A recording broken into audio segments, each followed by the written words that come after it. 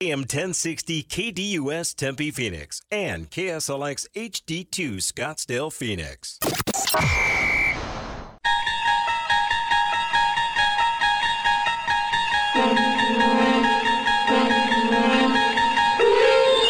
It's now time to enter the Sports Zone with your host, Bob Kemp. Murray back up. Jokic fakes, spins the pirouette. And the bucket is good. 32 points, 20 rebounds, 10 assists. A masterpiece from Nikola Jokic. But it's just you doing all the talking. Free throws were good from Murray. Murray a 30-point game. And Murray just got his rebound. So they have two 30-point triple-doubles here in Game 3 for the Nuggets. What an answer after the disappointing loss in Game 2 at home. The Denver Nuggets win their 4th straight road game in these playoffs. So that's why he's gone to the zone. Suns have an advantage up top to Ayton. Time to eat. And there you go. Like, there's no way they can guard the Suns with 3 potential 7-footers out there on the floor. Delora, deep drop. Feeling the pressure. Flushed out. Delora. Floats it. Open. Touchdown. Michael Wiley. What a play. On 3rd down and 4, Bourguet throws. End zone, right side. Conyers hauls it in. 3 touchdowns, and that one was spectacular. They have out-hit the Nationals 14-5, but the lead is just 4-2. Corbin Carroll hits a fly ball deep to left field. Corbin Carroll sends one out of here. Another home run for Corbin Carroll, and it's 6-2. A 4-hit night for Corbin. That's his 11th, and it's a 4-run Diamondback lead. Murray, end zone throw. Oh, what a catch! One-handed DeAndre Hopkins. Quarterback run, always a possibility here. And it is for Allen. And more. Josh Allen, sideline, touchdown! Josh Allen does it himself, 36 yards. Here's the 0-1 pitch, and that's hit in the air to deep left center field. Kelnick's going to go back. He's on the warning track, looking up, going to go. Gary Sanchez at it again. A 3-run home run, and the Padres rally with 2 outs here in the 3rd inning and extend their lead. It's 4-0. 1-2. Swing and a miss, tipped into the glove behind. He holds on, and DeGrom with the strikeout to end the inning. So he faces the minimum, a couple of strikeouts. He's got 11 in the ball game, and DeGrom now with 59 career games of 10 or more strikeouts. Dial 602-260-1060. That's 602-260-1060. Or tweet the show at KDUS AM 1060. And now, here's your Sports Zone guide, Bob Kemp, on KDUS AM 1060. And welcome to the Thursday, June 8th edition of the Sports Zone. Not just the news and scores, the news and scores with analysis. In today's Sports Zone, right here on KDUS AM 1060 and KSLX HD2 100.7, the Nuggets, which triple-double was more impressive? The Suns, should they trade DeAndre Ayton this offseason? ASU and the U of A, should they want to remain in the Pac-12? The Diamondbacks, should the Dodgers be concerned? DeAndre Hopkins, would Tennessee be a good fit?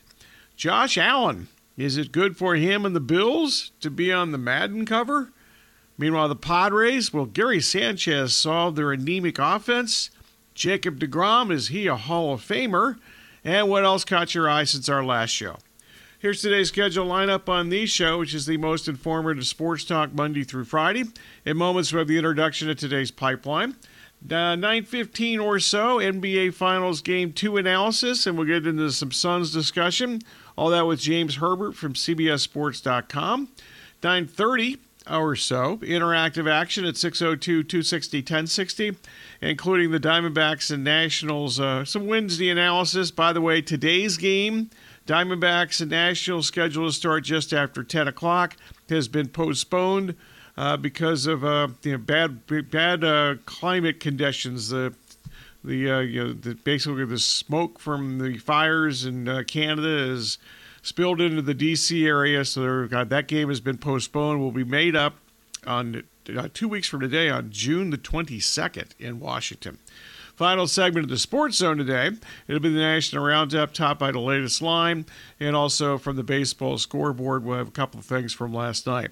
Then after the Sports Zone from 10 to noon, it's the Extra Point hosted by Kayla. That will include Suns and some future of the Pac-12 discussion with Doug Haller from The Athletic. On to the pipeline we go.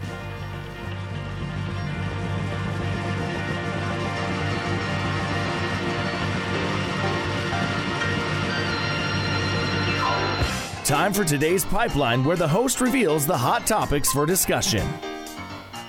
And we start with the KDUS poll question at KDUS1060.com. And today's question is, which triple-double was more impressive, Nikola Jokic or Jamal Murray? And Corey is here and has the early returns. Leading right now is Jokic at 75% of the vote there. Jamal Murray behind at 25% on KDUS1060.com. Okay, I'm glad it's not 100%. So I was a little concerned when I was having a tough time I'm watching this game, and for 2.5 hours, I'm thinking, what is going to be a poll question? So that's the best I could come up with. The Nuggets, of course, regained home court. They led by their two stars, Jokic 32 points, 21 rebounds, 10 assists. Murray 34 points, 10 rebounds and 10 assists. Well, much more on this a little later on this hour, and obviously during the Extra Point. And in the next segment was also with James Herbert. Today's Twitter poll question, should the Suns trade DeAndre Ayton during the offseason? And Corey, what's going on here? Leading right now is yes, 70% of the vote there. No at 30 on KDUS AM 1060 on Twitter. New coach Frank Vogel spoke highly of Ayton's Suns' future on Monday, but Ayton's no-trade clause, as we mentioned yesterday, does expire later this month. And then last night, ESPN's Adrian Wojnarowski reported the Suns will explore trade options for Ayton. Meanwhile, on the local front, the Pac-12 claims it will stay together. The Pac-12 schools have reportedly reached an agreement on the language for their grant of rights, which would include equal sharing of media revenue. This is according to Stuart Mandel, friend of the program from The Athletic. Should ASU and the U of A want to remain in the Pac-12, and is it imperative that the Pac-12 keeps its current 10-team membership? Corbin Carroll continues to shine. The Diamondbacks rookie added 4 more hits, including his 11th home run, and the Diamondbacks' 6-2 victory last night in Washington. Should the Dodgers, now 2 games behind the first-place Diamondbacks, should the Dodgers be concerned about their front-running opponent these days, the Diamondbacks? Meanwhile, DeAndre Hopkins remains a free agent. He is scheduled to visit Tennessee next week, something that was confirmed by Tennessee head coach Mike Vrabel. Would Tennessee be a good fit for DeAndre Hopkins? Meanwhile, spanning the globe, Josh Allen is the cover player on this year's Madden game. Now, gracing cover of Madden has not always been a good thing for the player in that next calendar year. So, is Josh Allen on the cover of Madden a good or bad thing this season for Allen and the Bills? Gary Sanchez homered again. Sanchez on Wednesday homered for the 4th time in his little more than 1 week with the Padres. Will Gary Sanchez save the Padres' anemic offense? Jacob deGrom, Hall of Famer. I heard that nonsense over the past 24 hours. After deGrom, it was announced on Tuesday, is headed for a second Tommy John procedure. Do you agree that do you agree with me, basically, that Jacob deGrom should not even be considered to become an MLB Hall of Famer? Also, in addition to all these excellent questions and topics, what else caught your eye since our last show? All right, that's the pipeline for today. We get to all these tremendous topics and much more during today's sensational radio program. Anything else in your mind falls into the general discussion category, so whether it's from the pipeline and a sport or a sports topic on your mind, 602-260-1060, or you can tweet the show at KDUSAM1060 or twitter.com/KDUS10. I can start that again. KDUSAM1060 or twitter.com/KDUSAM1060. All right, got it right that time. Basically, the only rules are accuracy and objectivity. if you violate those rules, or if you're just simply bad, like I was trying to stammer my way through that Twitter handle there, and I just stammered through that, you'll be the target of this.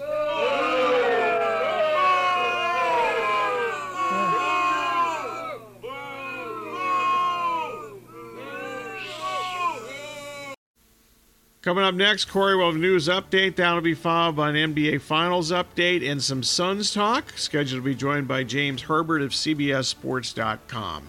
Once again, at the bottom of the hour, phone call time, general discussion, 602-260-1060. Also, we'll get to the local roundup in that segment. That'll be topped by the Diamondbacks from last night. And once again, today's game, Diamondbacks and Nationals, postponed because of the situation involving the wildfires in Canada, which obviously has spilled into the northern United States, New York and Philadelphia. Games postponed the last couple of days, and the same with the Diamondbacks in Washington, D.C. today. You're listening to Sports Zone with Bob Kemp on KDUS AM 1060 and KSLX HD2 100.7.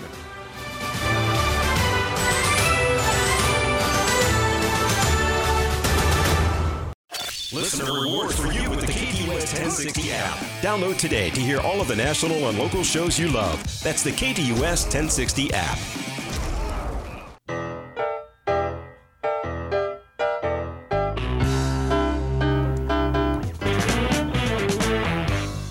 All right, welcome back to the Sports Zone with Bob Kemp on KDUS AM 1060 and KSLX HD2 100.7.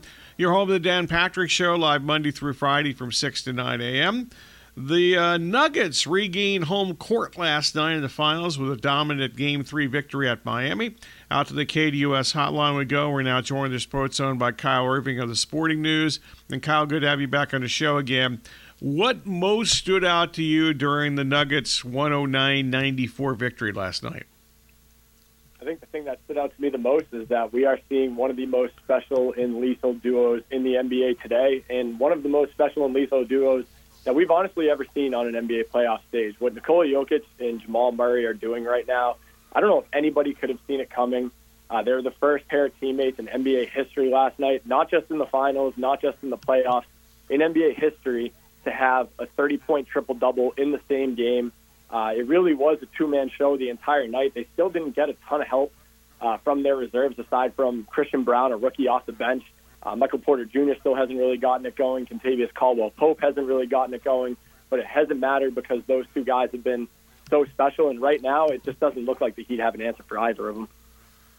You mentioned Jokic and Murray. Is it possible to determine which of those triple-doubles was more impressive? I think, there were different moments where it felt like each were equally impressive. I mean, Nikola Jokic, it felt like he just controlled the entire game. I mean, he had the first 30-20-10 triple-double in NBA Finals history. It seemed like he was getting anything he wanted. There was the narrative after Game 2 of, did the Heat turn him into a scorer? Well, last night it looked like they turned him into a scorer, a passer, a rebounder. That was some of the best defense I've ever seen Nikola Jokic play. He really commanded that game the entire night. But to me, what was so special about Jamal Murray is that in that first half, any time that the Heat started to gain some momentum, Caleb Martin had like 8 straight points at one point to give the Heat a lead, and every single time it was Murray who had a tough shot to answer and silence the crowd. So, Jokic really commanded the pace the entire night, but it felt like any time the Nuggets needed a big shot, it was Jamal Murray who was stepping up. So was Michael Malone accurate when declaring that the Nuggets' effort or lack thereof was the biggest reason they lost Game 2? Yeah, I think it had it did feel like at moments that it was more of a regular season game to them than it was an NBA Finals game. I don't know if they got complacent after Game 1, and we saw them surrender that big lead in the fourth quarter of Game 1, and that momentum kind of carried into Game 2 for the Heat. But, shooting variance is really that's kind of what the Heat have been riding the entire playoffs. And, they had it going from three-point range in Game 2, and they just couldn't really find a rhythm because of the Nuggets' defense last night. And I do think the Nuggets did a better job of staying locked in the entire night, aside from, kind of a fake comeback at the end there by the Heat because they just never give up. But, the Nuggets on defense, they had a lot of lapses in Game 2 in the second half, especially late in the fourth quarter. And that defense looked like they had tightened everything up and were laser focused the entire night last night. The Nuggets plus 25 in rebounding last night. How can the Heat try to overcome what seems to be a physical disadvantage at nearly every position? Yeah, I mean, we knew that going into this, that Bam Adebayo is an incredible player. And he's had an awesome series so far. He's doing everything he can down there to, kind of maintain Nikola Jokic on his own because they just don't have much front court help other than that. So, that rebounding disadvantage, I just don't see how they overcome that because the Nuggets are a perfectly crafted team around Jokic. They have big athletic wings like Aaron Gordon, just ready to dive in and scoop in for rebounds. But, the Heat just have to do a better job of getting everybody on the glass. We saw guys like Max Strus and, guards like Gabe Vincent, Caleb Martin crashing the glass, and even Kevin Love at times, even though he fell out of the rotation a little bit last night, doing their best to, kind of gang rebound and make sure they get bodies on Jokic in the paint. But, I mean, really, I think it's all going to come down to three-point shooting if Miami is going to stay in this series. If they're not knocking down the three ball, it's going to be really tough for them to win because, like you just said, they're outmatched at every other position. Okay, so the Nuggets have now won 4 consecutive road playoff games over a 3-series stretch here. How have the Nuggets, who were basically just at least win-loss wise average on the road this season, how they turned into these road warriors, so to speak? I think the way that the Nuggets have done it is just that it's different guys that are stepping up every night. And, that goes for both home and on the road. But particularly on the road, last night, obviously, Jamal Murray was the one that helped out Nikola Jokic. But on other nights, it's been guys like Aaron Gordon that have stepped up. Guys like Bruce Brown have played, above his pay grade. They've just gotten contributions from everybody across the board. I mentioned Christian Brown, who really brought the energy last night. And Jokic, after having a 30-20-10 triple-double, gave him the credit for why they won the game. Just bringing energy on defense, making the right plays, cutting at the right time, knocking down shots when he needs to. And that's what makes a team so special in being able to win on the road, is that anybody can step up on any given night. And the Nuggets truly trust each other. They're a complete basketball team. Michael Malone can go to so many different guys in that rotation, and everyone's ready to step up and play. And that's just how you play winning basketball on the road. Kyle Irving of the Sporting News, curling the Sports Zone. You mentioned Christian Brown. He's 6'7". He's seldom been used in some of these postseason games. He ended up with 15 last night. Why was he so successful last night? I just think, I was huge on him going into the draft last year.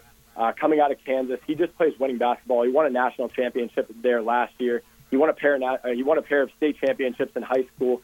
He's just the type of player who is willing to morph into whatever you need him to be. If you need him to stand in a corner and knock down threes, he can do that. If you need him to just key in on the defensive end and come up with stops, they actually threw him on Jimmy Butler a little bit in the third and fourth quarter last night, which is, obviously incredible for a rookie. I just think he has incredible instincts as a cutter. He always knows where to be on the floor. He's always moving without the ball. He's just the type of guy that he's in the right spot at the right time, and winning basketball plays happen when he's on the floor. And, he should be a role model for a lot of the prospects that are currently looking to get drafted this year, because he really is kind of the model of how you stick and stay in a rotation or just stay ready when you fall out of the rotation. I've been really impressed with his play in this series and all playoffs. The Heat, their so-called role players, were mostly ineffective at home, where they've now lost 3 straight. What's happened to Miami at home? They were undefeated in the playoffs before that Game 4 against Boston. Yeah, I think what you're seeing now is, I don't know if it's just fatigue or maybe, after 3 series, teams are finally starting to take these guys seriously. But, Caleb Martin is someone that obviously absolutely killed the Celtics. I thought he actually should have been Eastern Conference Finals MVP over Jimmy Butler, even though I understand why Butler won the award. The reports have said that he has been dealing with a little bit of an illness. Maybe that's playing a role, but I also think the Nuggets have done a great job of making sure that he's one of the key points of their game plan and trying to shut him out. Guys like Gabe Vincent have gotten it going, but at the same time, he's not going to be able to do it on his own. As great as he's been all playoffs, and he's provided Jimmy Butler and Bam Adebayo with as much help as possible, the Nuggets have done a good job of keying in on him as well. And then, someone like Max Strus, someone like Duncan Robinson, those are 2 guys who all season and really, their whole careers, they've been very hit-or-miss players. And they've had games like Duncan Robinson did in Game 2 where he really got hot down the stretch. But you can't rely on that night in and night out. And I think that's where, whether it's home or away, the inconsistency is where you don't know where their role players are going to show up. They did in every game of the Eastern Conference Finals, but we're starting to see, just kind of that inconsistency here. And the Heat don't have much margin for error. So, if those guys aren't going to step up on any given night, that's where they get in trouble. Okay, so looking ahead to Game 4, I think we all admire Eric Spoelstra. What should he try to do differently strategically?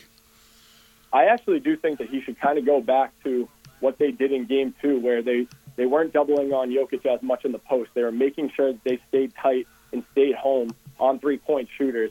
I think he should use Jimmy Butler a little bit more on Jamal Murray the same way that he did in Game 2, because I think they got away from that a little bit last night to try and stop Jokic. Jokic is going to get his no matter what. He's going to score. He's going to rack up assists. But limiting those other guys as much as possible is where they're going to win these games, because they can't allow Jamal Murray to go for 30 points on a night where Jokic has 30, 20, and 10. And, Eric Spoelstra, like you just said, he's one of the best coaches in the NBA, especially when it comes to game and series adjustments.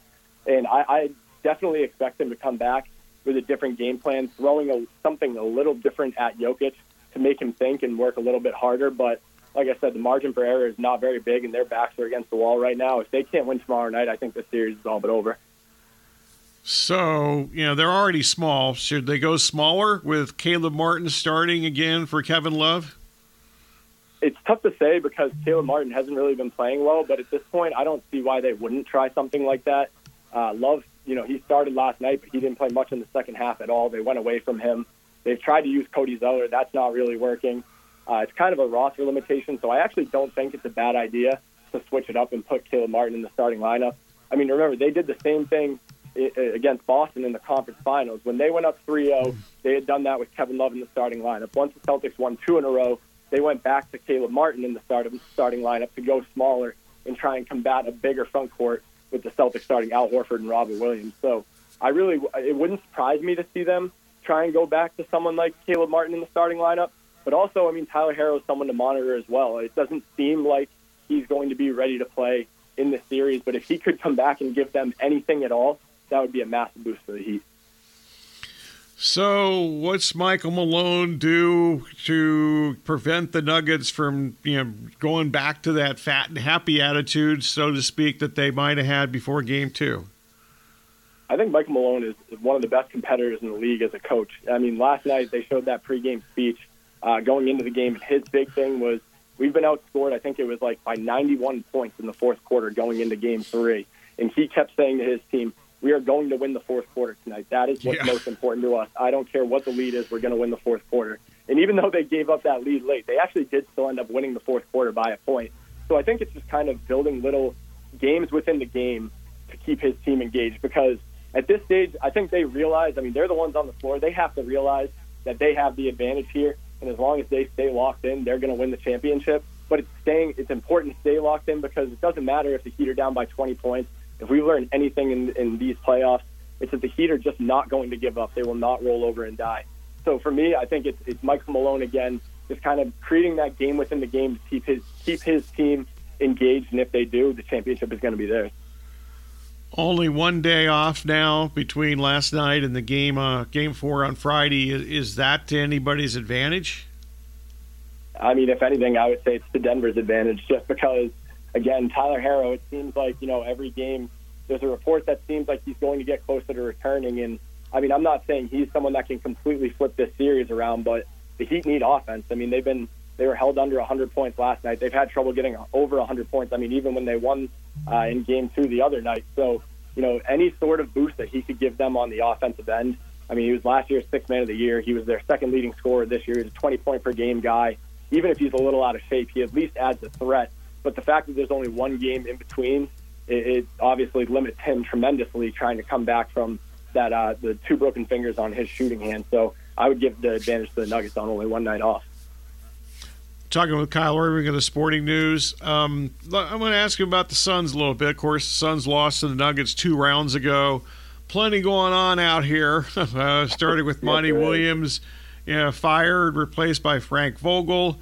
Were those good moves by the organization, in your opinion? I was honestly very surprised they parted ways with Monty Williams. I'm not in the locker room day to day, so I don't know if the players kind of tuned him out, or if they had felt like they had gotten as much as they can out of Monty Williams. But I will say I did like the hiring of Frank Vogel. I thought he caught a raw deal with the Lakers in the first place. He won a championship there, And then, he was fired by not meeting expectations for a roster that was not ready to meet the expectations the organization set for him. I think he's one of the best defensive-minded coaches in the league. The Suns already had a top 10 defense in the NBA last year, but I think he's the type of guy that can even try and get a little bit more out of someone like DeAndre Ayton. They're going to have to build that roster up because there's only, I think, 7 or 8 players under contract going into the offseason, pending what they end up deciding to do with Chris Paul. But, he's the type of coach that he took those Pacers teams to the Eastern Conference Finals and had those LeBron James Miami Heat teams on the brink of elimination in those series. He took that Lakers team to a championship in the bubble, and I feel like he does have the experience to get the Suns to the championship caliber roster that they're looking to get to. You mentioned Ayton and Paul. Obviously in the last 24 hours, or probably before, but definitely during the last 24 hours, lots of stuff circulating regarding their futures. Let's start with Ayton. Should the Suns move on from him? I still like DeAndre Ayton, even though his effort's inconsistent, and I feel like he almost limits himself in that aspect because he should be a better defender than he is. He should be a more dominant paint scorer than he is. I still believe in him. I still think that there is, another level for him to tap into. I don't think we've seen the best of DeAndre Ayton, but if they feel like right now they could trade him to get pieces that are, better to contribute around Kevin Durant and Devin Booker, that's the name of the game for the Suns right now. So, if there's an offer on the table and someone's interested in Ayton and they feel like they could fill out that roster around D-Book and KD to, make them better in the immediate future, then I don't see why not. But at the same time, if they do decide to stay patient, I understand that as well because I really am adamant that we have not seen the best of DeAndre Ayton yet. Chris Paul, how much has he got left in the tank, and should the Suns move on from him? I don't know how much Chris Paul has left in the tank. I still think he's a floor general that can help elevate a team to championship contender status, even though, he's only been to the NBA Finals once, and it was in Phoenix. That groin is obviously a lingering issue, and it seems like every year in the playoffs he can't find a way to stay healthy. So, with the rumors yesterday, I do understand why they would consider waiving and stretching his contract, which would mean that he's not able to return to the Suns. But if they do decide to just waive him outright and they can cut that guaranteed number in half down to $15 million and then sign him to, a veteran minimum, if he's willing to do that to help give the team some salary flexibility and try and build out that roster this offseason, then, that would be an incredibly selfless move. And if I was the Suns, I would welcome him back with open arms because he's still a great leader. But, if they do decide to just outright trade him, I'd understand that as well because, as you and I both saw this year, Chris Paul is not the, future Hall of Famer that we've seen in the past. Yeah. He's definitely lost a step. But I do think the talent is still there to contribute in a smaller role. If they move on from Ayton and Paul, is there enough out there or remaining on the roster to build around Booker and Durant? It's an interesting free agent class this year because, there's not a ton of guys at the top of the free agency pool that are, very intriguing. Some of the best players available, we don't even know if they're going to return or not. Guys like James Harden, Kyrie Irving, even like Kristaps Porzingis in Washington. It's not like the Suns would be able to afford those guys anyway. But there are still some role players that are out there that, I'd be curious if they'd be willing to take a pay cut to come play with Booker and Kevin Durant, who, in my opinion, are two of, the more likable, you're going to a team that's competing for the championship when they're there. So whether it's, guys like someone like Bruce Brown, who joined the Nuggets this year, he's going to have a player option this upcoming offseason. He's been obviously a phenomenal contributor for them. If he were to become available and be willing to join that team, that would be a great addition. There's other guys like Naz Reid, someone that, could play in the front court but also stretch the floor. He's obviously not very happy in Minnesota playing behind Karl Anthony Towns and Rudy Gobert. He's another type of player that could contribute to Phoenix. So there are role players out there. It's just they're going to have guys that are willing to sacrifice salary a little bit because they don't have a ton of flexibility there. Funny you mentioned Brown. That's exactly who I was thinking of when you were talking about that. And he does have history with Durant too. And Naz Reid, he had some good moments against the Suns this past year. Unfortunately, he had a bad moment because he got hurt against the Suns too. But those would be interesting additions. So I'd be curious to see if they could pull that off and how they might fit in. Kyle, I really appreciate the time. This has been great. Thank you very much. Thank you so much. Anytime. Have a good day. Anytime. That's the motto that many have been kind of. If somebody said that to me in the past, some have thought that's a good idea long term. Some maybe not so good on long term, but I'm sort of kidding. I appreciate Kyle's time. Good stuff from him with, as always, and not surprisingly. All right, that's Kyle Irving from the Sporting News. Next segment, phone call time. If you want to get in, 602-260-1060, general discussion. We'll get a little into the Diamondbacks. By the way, today's game against the Nationals has been postponed because of the air quality in D.C., stemming from the fires in Canada. We've seen games postponed the last couple of days in New York and Philadelphia, and now it's also affecting the D.C. area. So that game has been today's game, scheduled for 10:05, has been rescheduled for June the 22nd in D.C. So the Diamondbacks will make a one-day trip to back to D.C. for that contest in a couple of weeks, 2 weeks from today, in fact. All right, you're listening to Sports Zone with Bob Kemp on KDUS AM 1060 and KSLX HD2 100.7.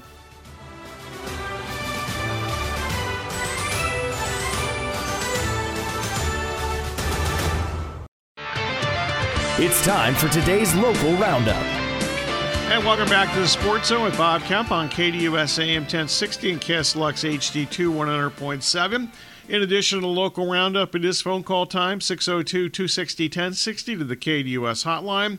Get to your phone calls in just a couple of seconds. First up, once again, the Diamondbacks game today against the Nationals has been postponed because of air quality stemming from the wildfires in Canada, and that's spilled into the U.S., obviously. The Diamondbacks are, right now, after last night, are a season-high 12 games above 500. After the 6-2 victory over the Nationals, Kyle Davies continued his excellent career dominance against Washington, while Corbin Carroll added his four more hits, including his 11th home run of the season in the ninth inning last night. Davies, in his third start off the injured list this season, recorded his first win of the year. He allowed 2 runs on 5 hits, walked only 1. Uncharacteristic 8 strikeouts in 6 2/3 innings for him last night. Carroll went 4 for 5, including the home run. That's his. And also stole a base. That's his 18th stolen base in 20 attempts this year. He's now hitting an even 300 with an OBP of 387. In addition to Davies and also Carroll, Emmanuel Rivera and also Evan Longoria added to their recent contributions. Rivera had 3 more hits, drove in 2 runs. He's now hitting 362 in 97 plate appearances. Longoria, who I foolishly suggested might be on the roster bubble last week, added 2 more hits and 2 more runs batted in. He's still hitting just 225, but does have 25 runs batted in his 23 hits. Also, the Diamondbacks, battered former Diamondback Patrick Corbin, he allowed 11 hits and somehow allowed only 3 runs over 6 innings. Corbin, who of course was a 2-time All-Star with the Diamondbacks, is now 0-3 with an 11.42 earned run average against his former team since he left for Washington after the 2018 season. Of course, he did get a World Series championship in 2019 and got a big contract, which unfortunately for him, mainly for the Nationals, he's not lived up to at this point. Lourdes Gurriel Jr. still out with the right groin tightness. It was highly unlikely he was going to play today, but he has now missed 3 consecutive games. Likely today would have been a 4th consecutive game. So the Diamondbacks, bottom line, they've won, among other things, 8 out of 10 games. They're now tied for the most wins in the National League with Atlanta, which beat the Mets again last night. The Diamondbacks 2 games ahead of the Dodgers after the Dodgers losing the last 2 nights in walk-off fashion against the Cincinnati Reds. The Dodgers and Reds just started their Game 3 of that series in Cincinnati a few moments ago. And to answer one of our pipeline questions, I think the Dodgers only 2 games behind, are more concerned about the Dodgers than they are the Diamondbacks at this point, because the Dodgers have some significant pitching issues, health issues, injury issues, blister issues. They're short right now on starters and pitchers, starting pitchers in the rotation, relievers and starters. All right, on to the phone lines we go. Matt in Phoenix. Hi, Matt. Bob, how you doing? I'm good, thanks. Good. I was going to say the Dodgers should be a little concerned.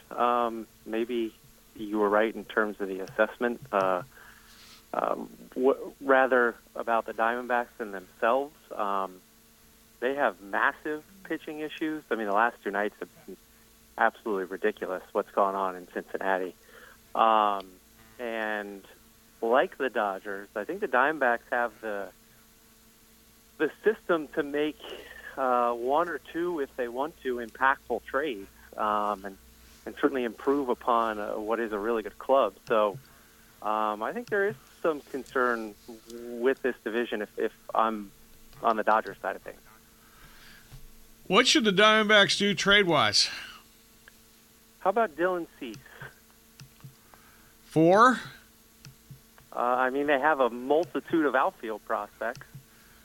I would actually be more willing to trade Gurriel for than one of the outfield prospects that they're counting on for years, because I don't think Gurriel is going to be on this roster next year, no matter what. Do they trade him more so for bullpen help or a starter? I don't think the White Sox have for Gurriel. Yeah, I don't either. I'm not a Dylan Cease guy. I think that he allowed the most unearned runs in baseball last year, which reduced his actual earned run average, and I thought he was highly misleading what he did last year. And he's just, I think, at best above average pitcher, and I think that's been reflected on him this year. The one thing, and he doesn't, he walks dudes, he strikes out a lot of guys. I'm not sure if a pitcher like a swing and miss guy or that walks some hitters would benefit from the Diamondbacks' tremendous defense as much as some other pitchers that are pitch to contact guys. The first guy that comes up when you say that probably will be available is Marcus Stroman. The concern I would have with him is it's a really good young team. I feel like a good clubhouse. And Stroman's had some issues with some guys in the past, whether it be Toronto, and I've heard now reports that the Mets did not think fondly of him. But, man, would he be a good fit in terms of what the Diamondbacks can do defensively.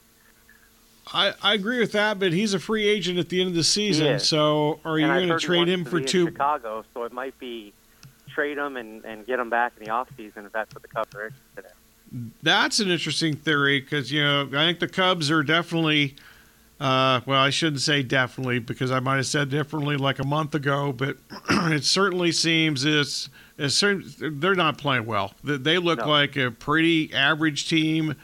And it's hard to say this, but a pretty average team that doesn't have much of a chance to even win that division. Totally agree. So they should be selling whatever they can. I would think that Cody Bellinger would be available too, assuming he can get healthy. Yep. Keith Law, I don't know if you're a fan or not, but I do read his stuff on prospects. Yeah, I listen to his podcast some too. Okay, I do too. He made an argument back in the draft, I forgot the year now, but that if Corbin Carroll were 6'1", he would have been in contention for the first overall pick. He loved him that year, obviously still loves him. The one thing I'm impressed with, obviously we know the speed, we know the defense, but his opposite field power for a kid his size is tremendous. And I don't know that I saw that coming, considering he's probably going to fill out even more. I mean, I couldn't be more impressed with this kid. Agreed. In the opposite field thing, I forgot who he hit the home run against, but early in the season, he had an opposite field home run here, and I thought, how could that have happened? And then I actually listened to a podcast. I listened to a fantasy podcast later that day with Derek Van Riper at The Athletic, Okay. And I'm not sure who was joining Derek that particular day, but they were actually, talking. There was a lot of talk in that first month of the season. I think this has maybe died down a little bit, not just with Carroll, but with others about a juice ball again. Yeah. And they use that as a prime example as to why there might be one. But I think, like I said, I think that juice ball thing has died down a little bit here. But I totally agree. Carroll's abilities are much more impressive than I thought they would be. And then what we just based on the small sample size of last year towards the end of the season. Yeah, I agree. And lastly, Bob, we talked a little bit about the Central. It's going to be kind of amusing in a year or two when the Reds are running the division. I think they have an extremely bright future. Ellie De La Cruz is an absolute physical freak, and I mean that in the best way. There's still growing pains there. He's going to have to swing and miss in his game, but they're young, athletic players and some upside with their starting pitching if they can keep Green and Lodolo healthy. I think they have a bright future, and I think that's good for a city that's been yearning, a really good baseball city that's been yearning for something to root for some time now. Well, I'm a Reds fan. Yeah. I'm highly skeptical about this, however.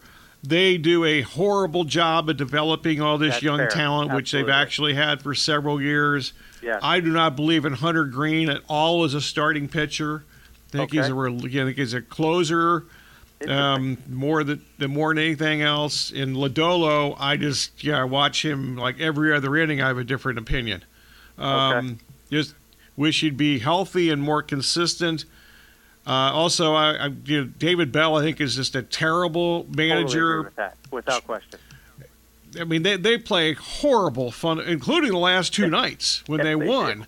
Yes. No team throws the wrong bases and does more stupid things than the Reds, and yet he's their manager, and that's the guy they have developing the young players at the major league level. That's a fair point. I'm up against it here. I apologize, Matt. Thanks for the call. Good stuff as always.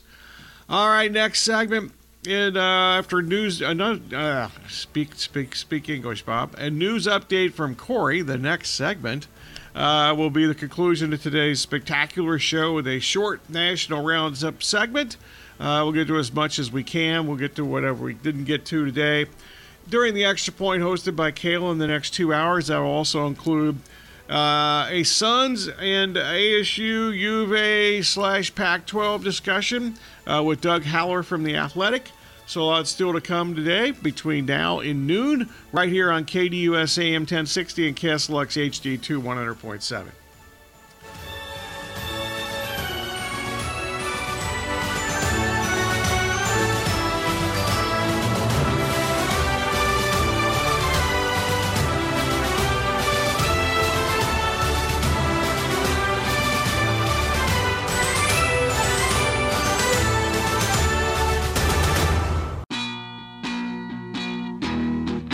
It's time for today's National Roundup. All right, real quick, and I mean really quick, final segment of today's show. Obviously, last night, the NBA Finals, which we talked about earlier this hour with Kyle Irving from the Sporting News. The Nuggets regained the home court advantage. We'll have much more on this in the next 2 hours during the Extra Point hosted by Kayla.